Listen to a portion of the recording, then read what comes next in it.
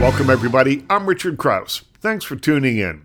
It's a jam-packed show, so let's get right at it. Later on, we'll spend some time with comedian Ronny Chieng. You know him as a senior correspondent on The Daily Show, the star of Ronny Chieng Takes Chinatown, one of the stars of Crazy Rich Asians, one of the stars of Megan, and one of the most in-demand comedians working today. Today, we'll talk about why he waited until he was in university to give stand-up comedy a try, and why he says, "I'm still trying to figure out if I'm funny," despite selling out theaters across the world. That's a little bit later on. We'll also meet debut author Ashley Tate. She arrives on the crime fiction scene with a bang with her new book, 27 Minutes. It's described as a twisty psychological thriller filled with dark secrets like why, on the fateful night of a car crash that killed his sister, Phoebe, did it take Grant Dean 27 minutes to call for help. As the anniversary of Phoebe's death approaches, Grant is haunted by what happened. We'll get to that in just a little while. First, though, let's meet Supinder Wraich and Enrico Colantoni, stars of the new CBC police drama Allegiance. Supinder stars as Sabrina Sohal, a star rookie police officer who must grapple with the limits of the justice system as she fights to exonerate her politician father. She serves her diverse hometown of Surrey alongside Vince Brambilla, played by Enrico Colantoni, a veteran training officer who sees her potential but doesn't always agree with her forward-thinking methods. The first season of Allegiance airs on Wednesday nights on CBC and is then available for free on CBC Gem. Supinder Wraich and Enrico Colantoni joined me via Zoom to talk about the series and the twist in the first episode that kicks the whole thing off. This is my legacy. The Crown is grasping at straws, trying to weave them into some kind of treason basket. Maybe you should reconsider the uniform and everything that it represents. I'd rather fight from inside it to make a change. How do I look? Like a cop. This is my legacy. The twist is at, the beginning of the episode, very quickly, my father, who's done very well for himself in the police force and, is now a politician, and he's charged with treason.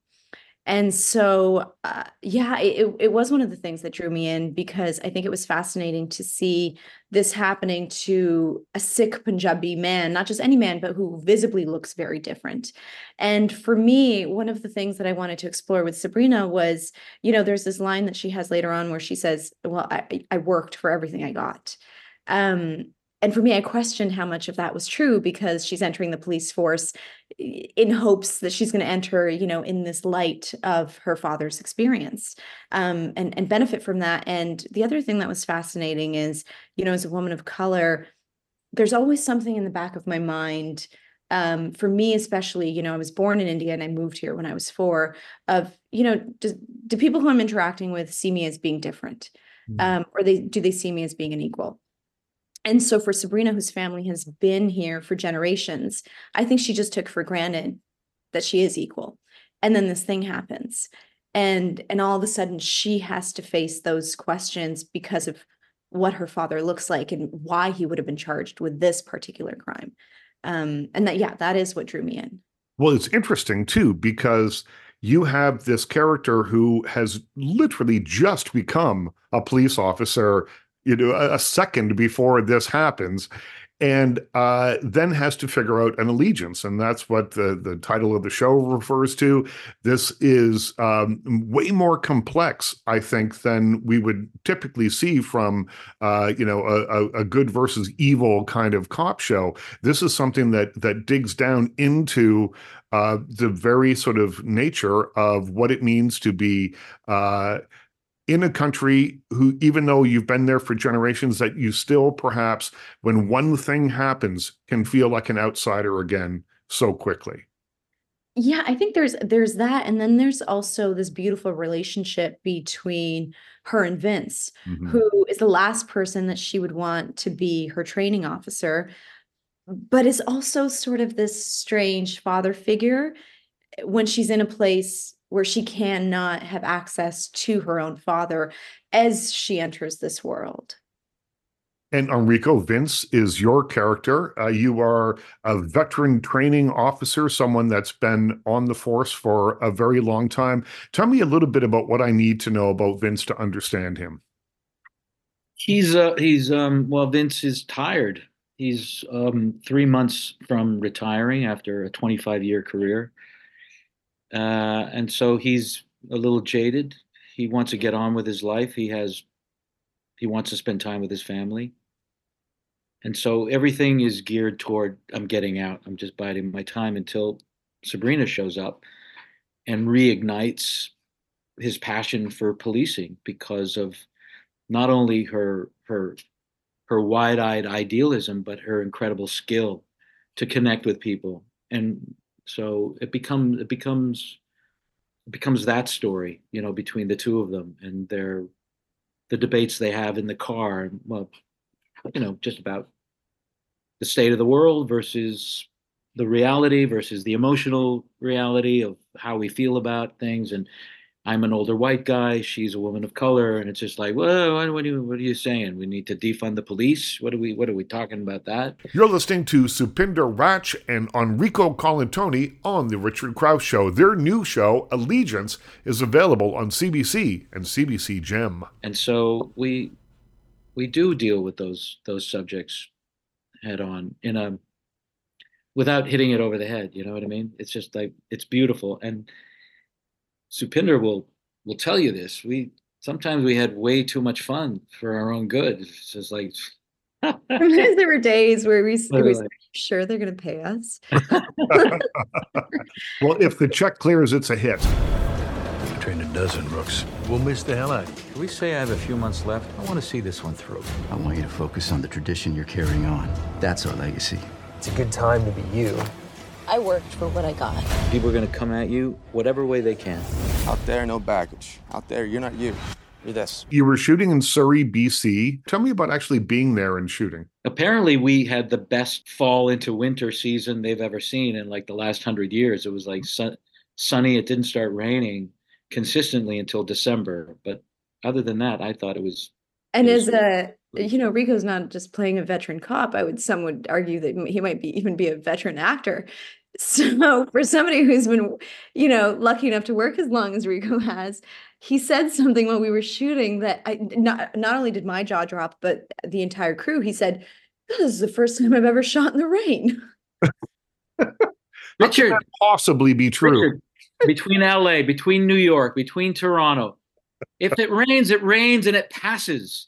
They have to keep going. They don't know if it's going to stop in an hour or 28 days. Right. They just keep going. And it's just like, God, but maybe it'll pass. And it never did. Never did. All 24 hours, it is like they just kept going. It was like a medieval scene of storming the castle. They just carrying flags, carrying equipment. It was incredible.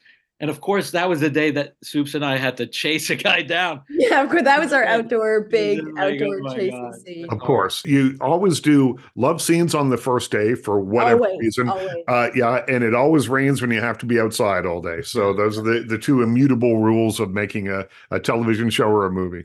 I will add, in terms of shooting in Surrey, the thing that's really special about the show is that not only did we shoot in Surrey, but we shot in Surrey because it takes place in Surrey. Mm-hmm. And so, people from Surrey who are watching the show, you'll recognize the library, you'll recognize local places that we are, and the talent that we had on this show, aside from us.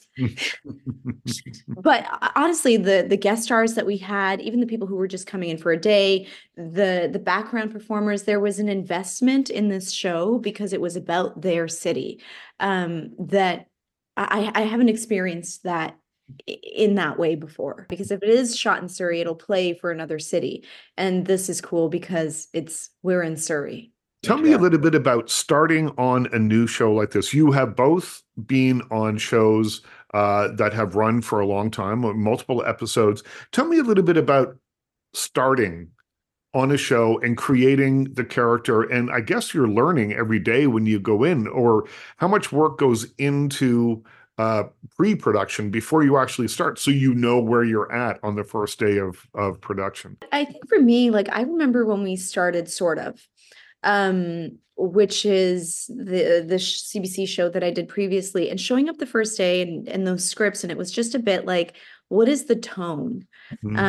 Tone is always a difficult thing to know until, you get there and you know what you're doing, but you're never really sure what the other people are going to do and find. And I think what was really special about Rico and I remember we had this from the first day when we auditioned together, is that, there's a, I'm going to say on my part, I don't know if Rico likes me anymore. Yeah. We had this beautiful chemistry from the beginning. And so even though the subject matter we were dealing with was quite heavy, a lot of the times I think that there's a lightness to the show in that, there's humor in it.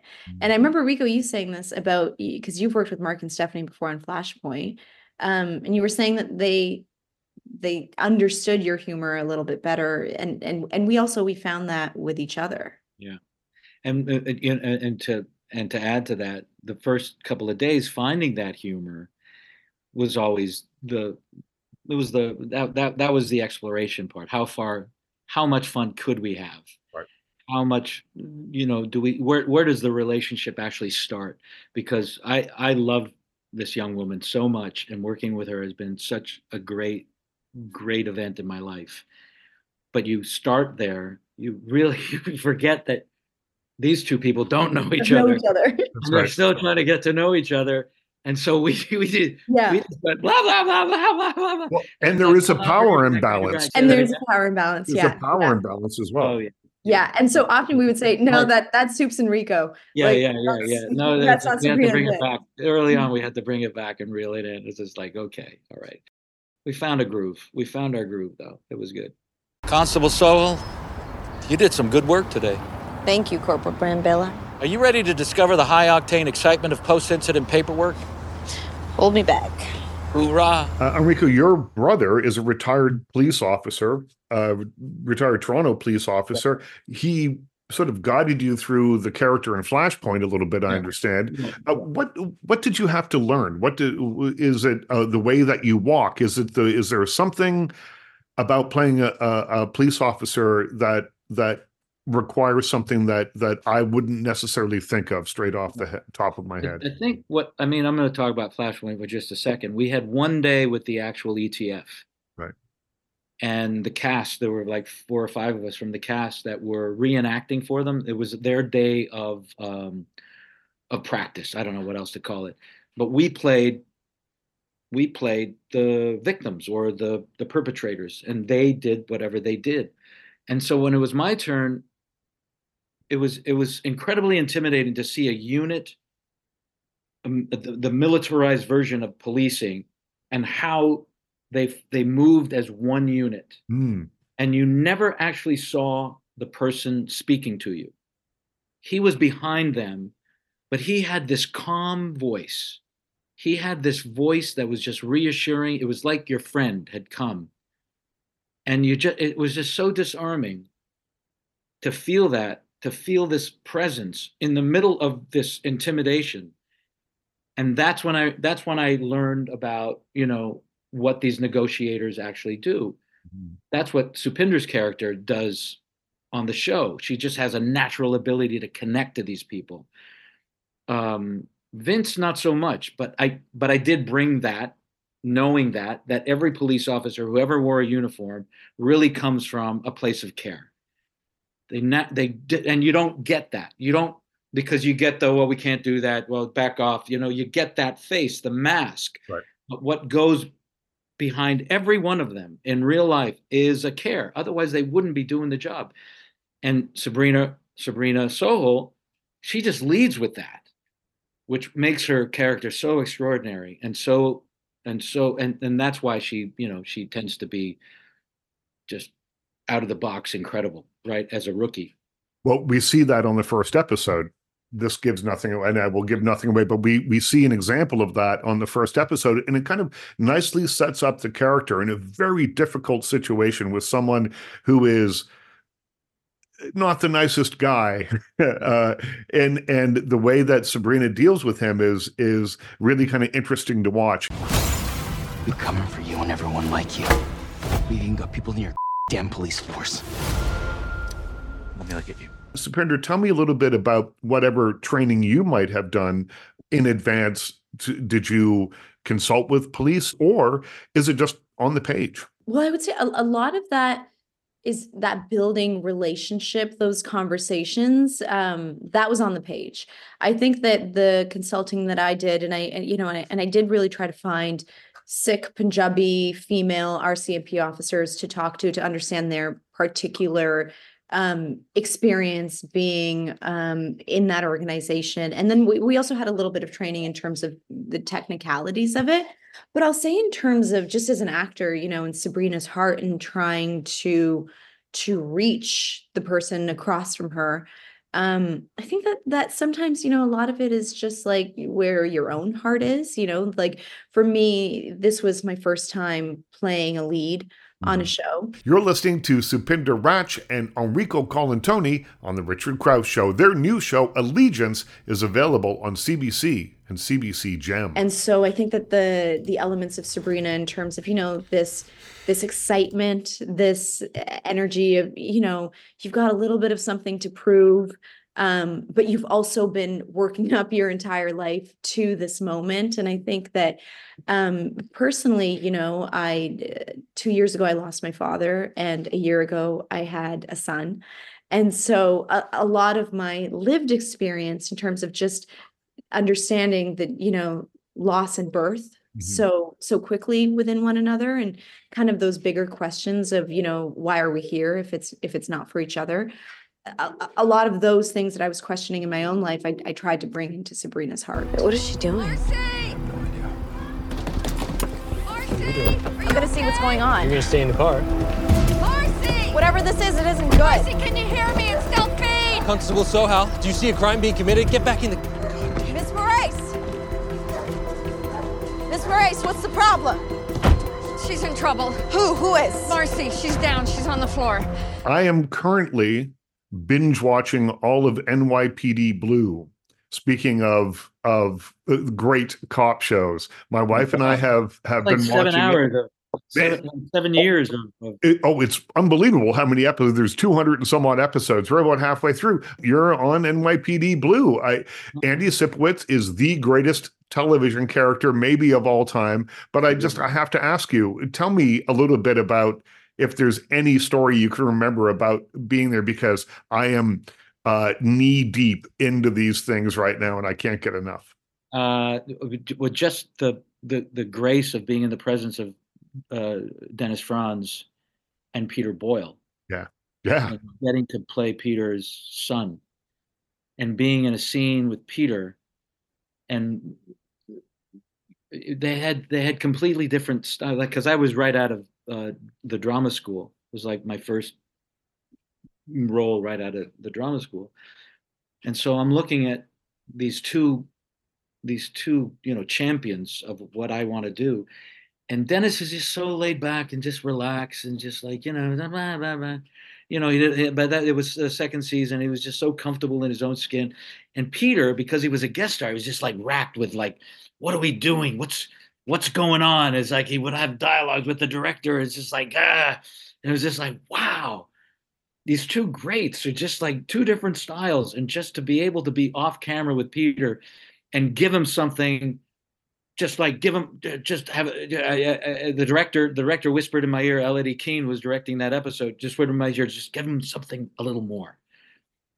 And I did. It was on his coverage, and I just went a little further than I would have done on my coverage. And he looked at me, this old man who's been around forever. He goes, "Hey, thanks for that." Wow. I was like, "Are you kidding me? You're Peter Boyle, man." This is like, he was still such a kid. He's still just so genuine. Oh, I miss that man. He was incredible. And that was all before the Everybody Loves Raymond stuff. But Peter was just... I love just that idea that it never leaves you.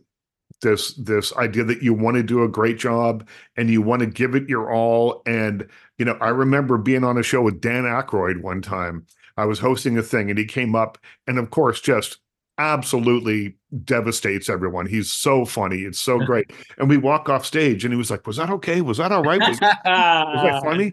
And I'm like, well, go ask the audience who are literally standing up and applauding right now. But he really cared about everything. And it's such a great feeling. And it's so cool to see that. Well, congratulations on Allegiance. Did I say enough about this young woman? I think we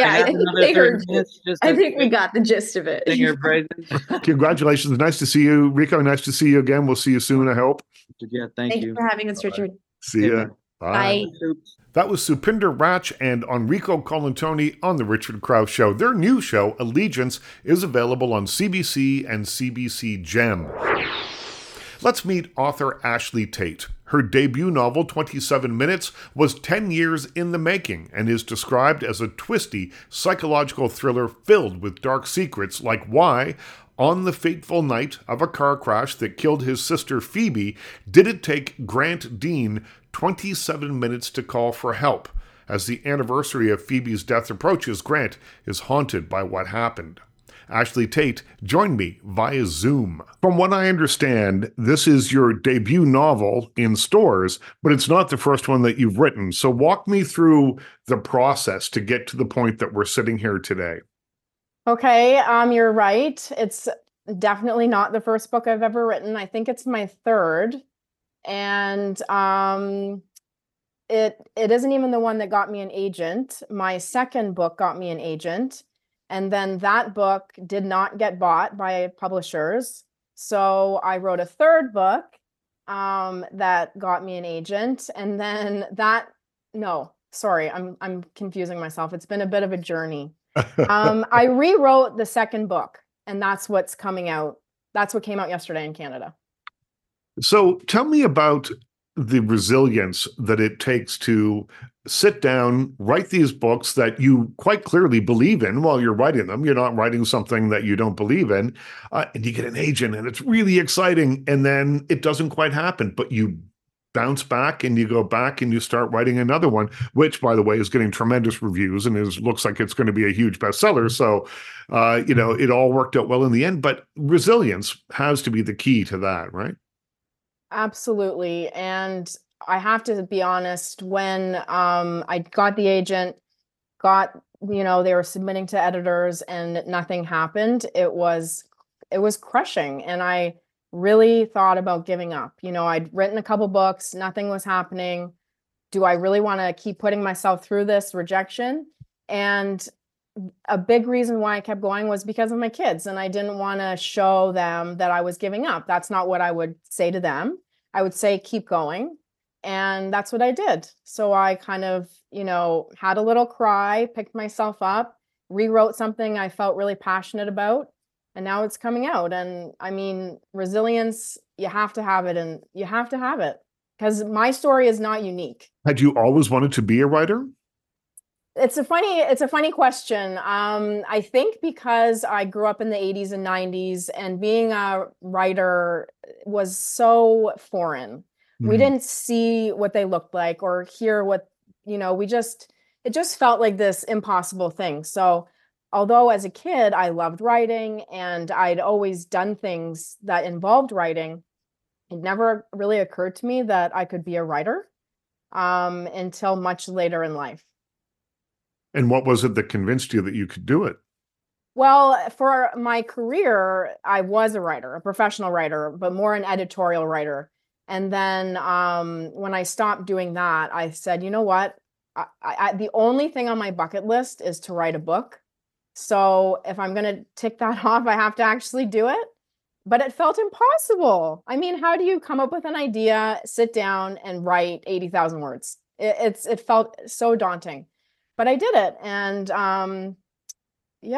so it's a funny question because I've always loved writing, but it never really occurred to me that it was possible. Now, you say that you struggle with ideas and that the kernel of this idea was hatched 10 years ago, then maybe half written, put on the shelf, whatever it is that happened with it. But then you revisited it because of grief and trying to figure out a way to process your own grief. So tell me about the original idea and then kind of the machinations of how it became 27 Minutes, the book that is on bookshelves right now.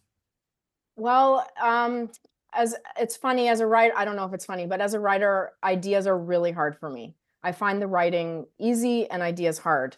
But if I get an idea, it kind of lives with me for years. And this idea, and I don't want to give too much away, but it was from a movie. And I think if I tell you the movie, it might give too much away. But it was like a horror movie 10 years ago or 15 years ago. And I watched this movie and it just kind of blew my mind. And so I had this idea sitting in the back of my head. You're listening to Ashley Tate on The Richard Crouse Show. Her novel, 27 Minutes, is available now wherever fine books are sold. But as you said, it wasn't until my mom died, and she died in 2018 in a kind of really awful way with pancreatic cancer, which is just terrible. Mm-hmm. And it really kind of changed me. I felt like the rug had been pulled out from under me. My whole kind of worldview shifted. She was so healthy. This isn't supposed to happen, those kinds of things. So it was that I was so grief-stricken. And as a writer, I find it very cathartic to write. And it was like, okay, I have this great idea. I have this kind of catalyst of my mother dying. Let's finally try. Because up until this point, I had been kind of insecure in my voice. And I just said, you know what? Just go for it. And actually, it was actually also another piece was I have this brilliant writing partner, Ashley Tate, who I know you've had on. Yeah. And she said to me, we were out for dinner, and she said, you know, Ashley, this is such a time of change for you. Write something that you've always wanted to write and go for it. And that's what I did. But it was really those pieces that I needed for this book. Well, you didn't make it easy on yourself because it's told in alternating perspectives by the people who were affected by the sort of the event. A car accident happens. One of the characters waits 27 minutes before calling the police, and it could have saved a life had he perhaps called earlier. But 10 years passes and there's some things that happen. So it's told in alternating perspectives. There are two timelines. How do you wrap your head around that? Well, this was absolutely done through many, many, many revisions. I don't do the sticky note thing, and I don't have the best memory for detail, so it is a lot of kind of dealing with the story in chunks. I would often kind of just focus on one character. As you said, it's told from the perspectives of 4 characters. So I would just maybe work on one character for a week and then another character for a week and kind of do it in chronological order that way. But yeah, it was absolutely through many revisions that it got to this point. Interesting that you spend a week or so at a time with each of the characters writing from their perspective, when you have said in another interview that I saw with you that you didn't really like the character of Becca particularly. And so it's interesting, the idea of a writer creating a character that lives on the page as a major character in the book, but you don't like them. So tell me about spending that week with Becca. It was probably the worst week of the 4. I think that all my characters are flawed. Certainly. I mean, it's a book about grief and how that can affect you, and it's not positive, I would say. So I have empathy for Becca, but I know I don't like her, but that's fine. I can write a character that I don't like. And in fact, it was really interesting to me because one of my editors liked her the most. So I thought, you know what? That's great. That's great. Well, I thought about actors who always tell me that you don't judge a character, because if you're playing a really evil person, that person doesn't necessarily know that they're tremendously evil or that they're flawed in the ways that they're flawed. So I guess it's slightly different when you're creating a character and the character has to serve a purpose, and maybe, just maybe you don't like her so much. Yeah, exactly. And I think that's okay. Like you said, I don't judge her. I don't particularly care for her, but I don't want anything bad to happen to her. I think all my characters deserve closure. There won't be a sequel, a Becca standalone sequel. No. That was Ashley Tate on The Richard Crouse Show. Find her book, 27 Minutes, wherever you buy fine books. Comedian Ronny Chieng first fell in love with stand-up comedy when he was 6 years old, but he waited 20 years to step on a stage.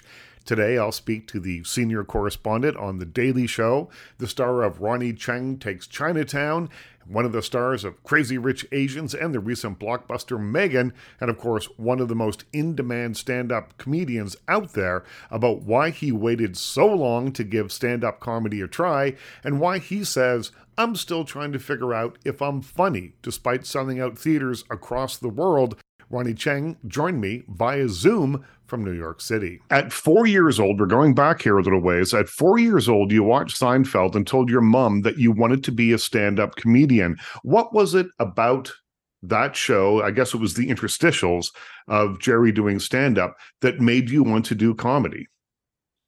It looked like a lot of fun. And it was, I didn't know that could have been, I didn't even know that was a job until I saw him doing it. I didn't know that was a job or an art form or but just something about it that when it looked like something I wanted to do. But mind you, I after I said that, I really didn't do anything about it for like 20 years. So well, no, it's not like I jumped on stage, next week or anything. So it's I can't explain it. It was just something that it looked like I want. As soon as I saw it, I knew I wanted to try it. Well, it took 20 years. In your final year at the University of Melbourne in Australia, you finally got up on stage. What was the impetus to get you on stage? And do you remember any of the jokes that you told? Yeah, I just knew that was probably the last chance I would get to do this college competition because it was my final year of university. And not only do I remember the jokes, I have video of it. Oh, wow. That will remain, it will remain hidden forever. So I guess that means it probably didn't go that well? Actually, I won that competition. Wow. So it went really well. And then that was what made me want to do stand-up outside of university, because at that time university was very much my world, and I just wanted to try it in a more public, almost less safe environment. Yeah, you were studying law and finance, so I guess that was something that you were, did you think you would become a lawyer at some point and then comedy kind of swept you away, or exactly what happened there? Yeah, I thought I was going to go become a lawyer because, well, actually, I thought I was going to go become a management consultant because I actually had the job offered to me. And I just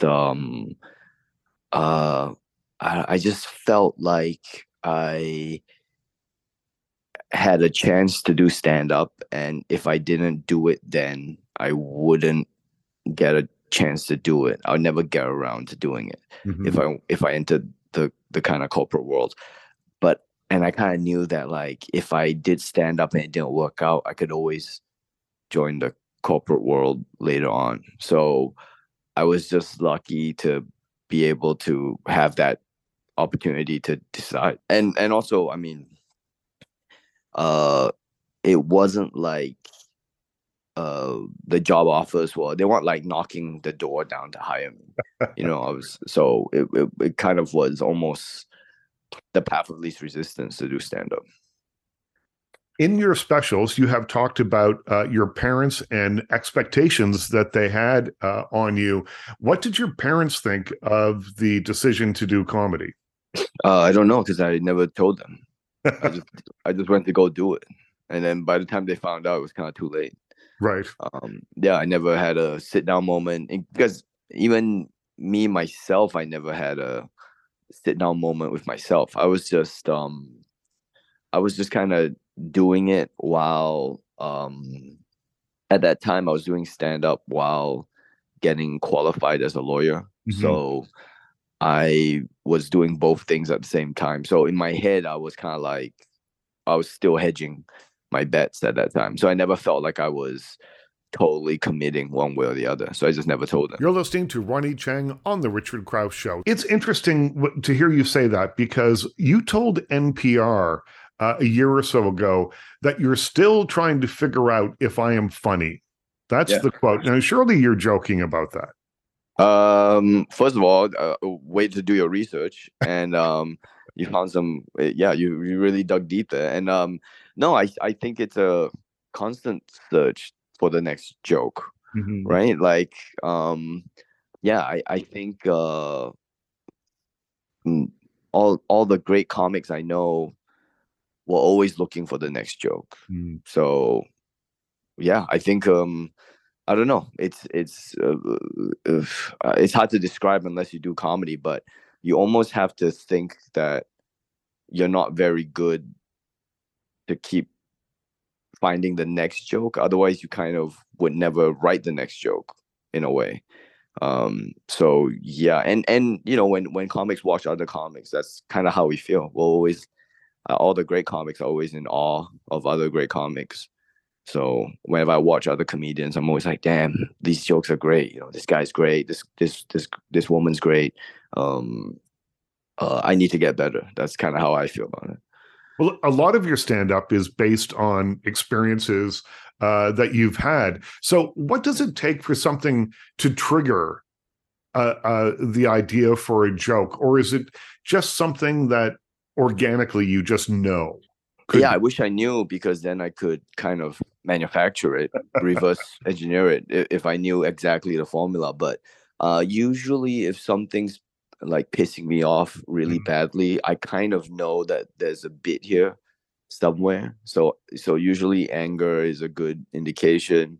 I write a lot on stage as well, so I kind of need the stage time to write jokes. So even if I have a premise, in order to develop a joke, I kind of have to go on stage, and something about being on stage just helps me creatively figure out the puzzle. Which is something I kind of have less success sitting at a desk, kind of writing out. But yeah, it's just kind of going out to live your life, man. That's just how I always did comedy. I have to go out and live life a little bit just to get some inspiration. Is that why you do 4 or 5 shows a night? Are you working out material and just trying new things? Yeah, for sure. I mean, that's the joy of, that's the dream, right? To be able to do stand-up comedy multiple times a night is the dream. It's the dream to do stand-up comedy in New York City. To be able to run from show to show is where the joy actually is. That was Ronny Chieng on The Richard Crouse Show. Find him on The Daily Show or at a comedy club or theater near you. Check him out. He's really funny. A big thanks to Ronny for stopping by. Also, a big thanks to Supinder Wraich and Enrico Colantoni for coming by. Check out their new CBC police drama Allegiance on CBC and on CBC Gem. Also, a big thanks to Ashley Tate. Her new thriller novel, 27 Minutes, is available now wherever you buy fine books. Check out the book that Ashley Adrain, New York Times bestselling author, called Poignant and Pacey, an unforgettable portrait of grief and the darkest ties that bind. Of course, as always, my biggest thanks goes to you for listening. I'm Richard Crouse. Stay happy, stay healthy, stay safe, stay weird, and we'll talk to you again soon.